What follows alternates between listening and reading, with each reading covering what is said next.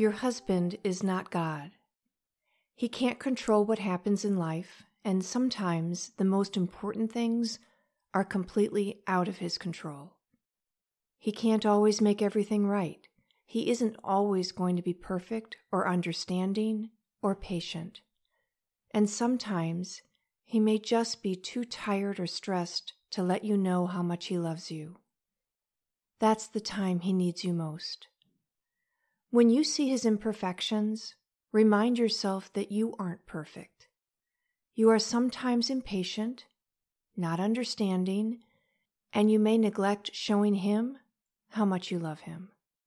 We can't expect perfection from ourselves or from our spouse. Only God is perfect. Take care.